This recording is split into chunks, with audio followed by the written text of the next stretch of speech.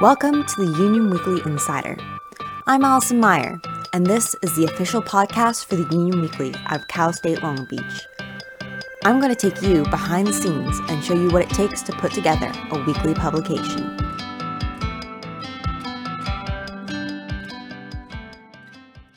Profanity. Is it a good thing or a bad thing? The answer really depends on who you ask. It's arguably something of a gray area. On this podcast, our general rule of thumb is don't use profanity if it makes someone look bad.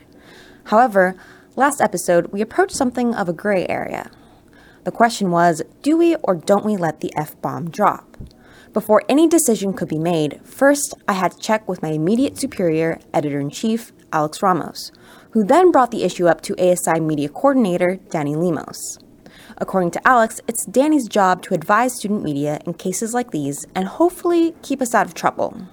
Technically, Danny can't tell us what to do. He can only make recommendations. And if we ever do anything really bad, then we have to go talk to the media board, but that's up to the media board to decide if it's really bad or not. Danny's here to advise us, and that places some limits on what he can and can't tell us what to do. Especially because we want to be able to publish the stuff we want to publish without feeling like we're being constrained. And sometimes that causes friction between us and Danny and us and the media board. In response to our inquiry, essentially Danny told us he wouldn't recommend us leaving in the profanity, but that it was up to us to make the final decision. If you listened to the last episode, then you will already know that we indeed let the F word fly.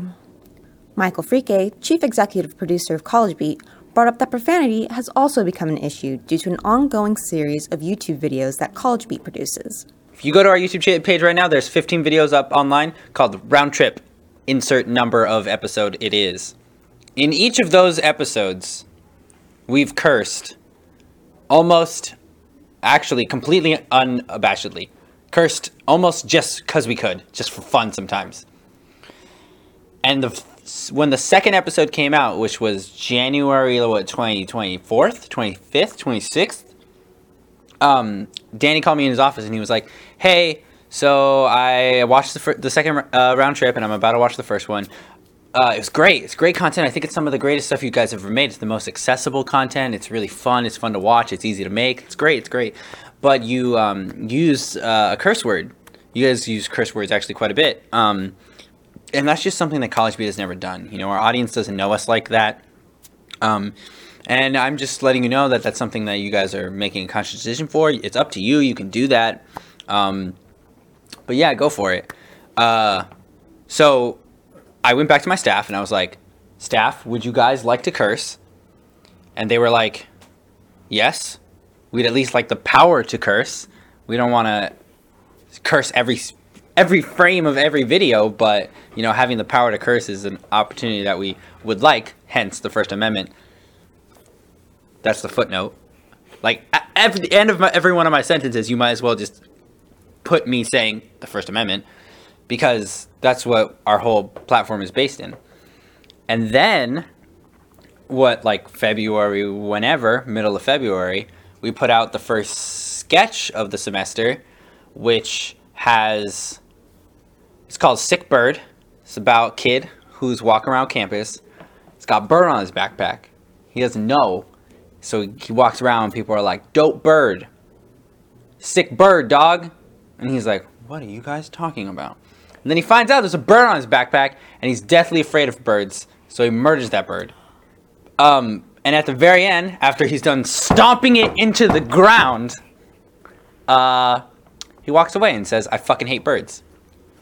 So, him saying I fucking hate birds, and the place where we showed the most amount of people was at our third College Beat meeting.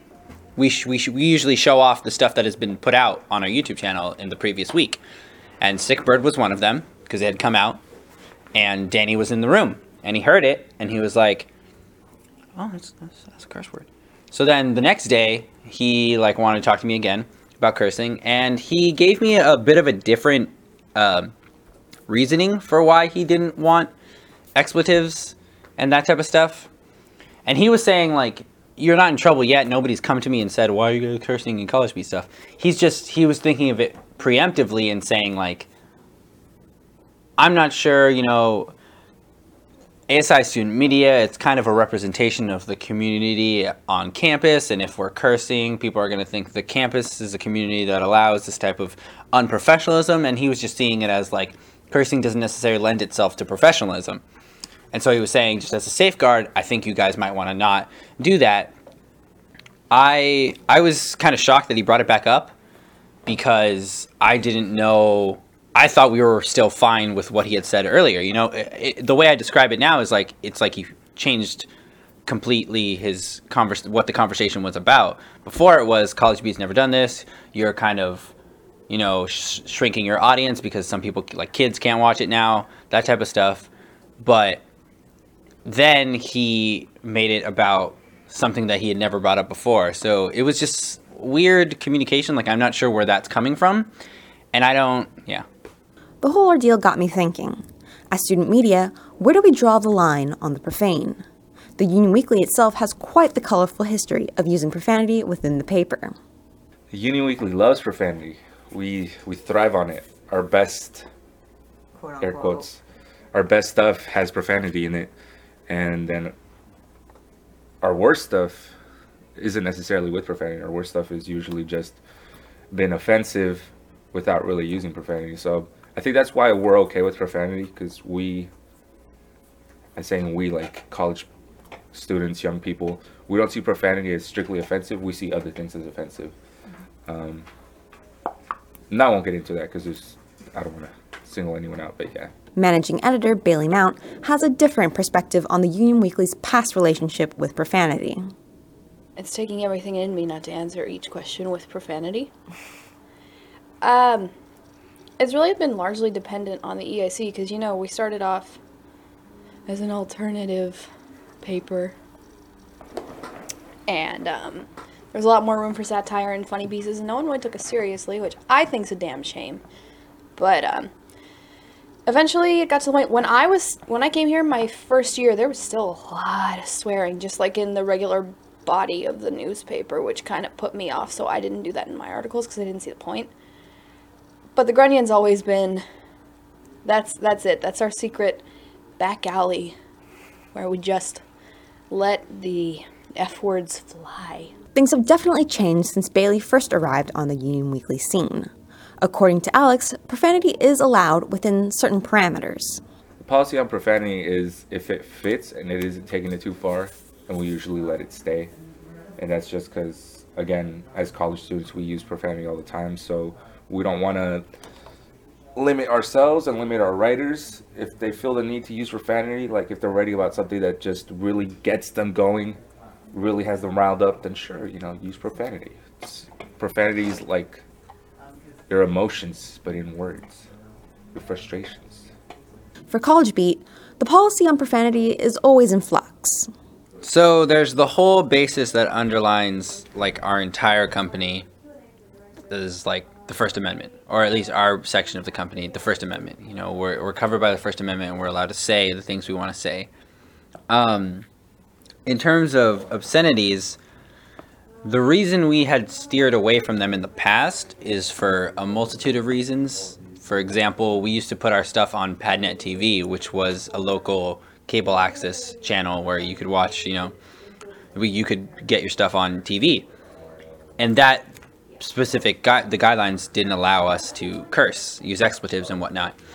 And also certain awards don't offer college awards to things like content that has cursing in it. Some do, some don't.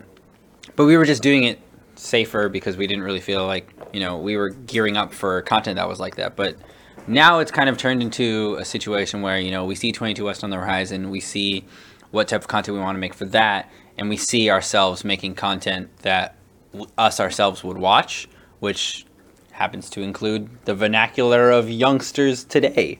KPH Radio works under a different set of policies because, well, it's radio. It's regulated by the Federal Communication Commission. According to its government website, the FCC is, and I quote, an independent U.S. government agency overseen by Congress. The Commission is the United States' primary authority for communications laws, regulation, and technological innovation. Basically, they make sure nothing profane or obscene gets broadcast over radio. I'll let KBeach General Manager Fernando Avila explain. In its larger context, with FCC protocol, there's a lot of things you can't say based on community standards. That was really sort of challenged with George Carlin and his 7 dirty words, which I will not repeat.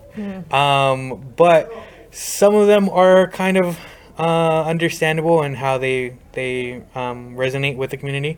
But then there's other words like, so the word bitch. In the last few years, you can argue that community standards have kind of dropped and everybody is now like a heathen and all this other stuff. But because previously you couldn't say bitch on television, on radio, but now it's just like any other word because community standards have, in a sense, dropped. At least in the LA market, it has.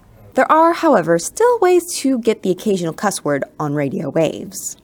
Within KBeach, because we're internet-based, but also an FCC learning lab, throughout the day, which we have deemed, it's like from 8 a.m. to 9:59 p.m.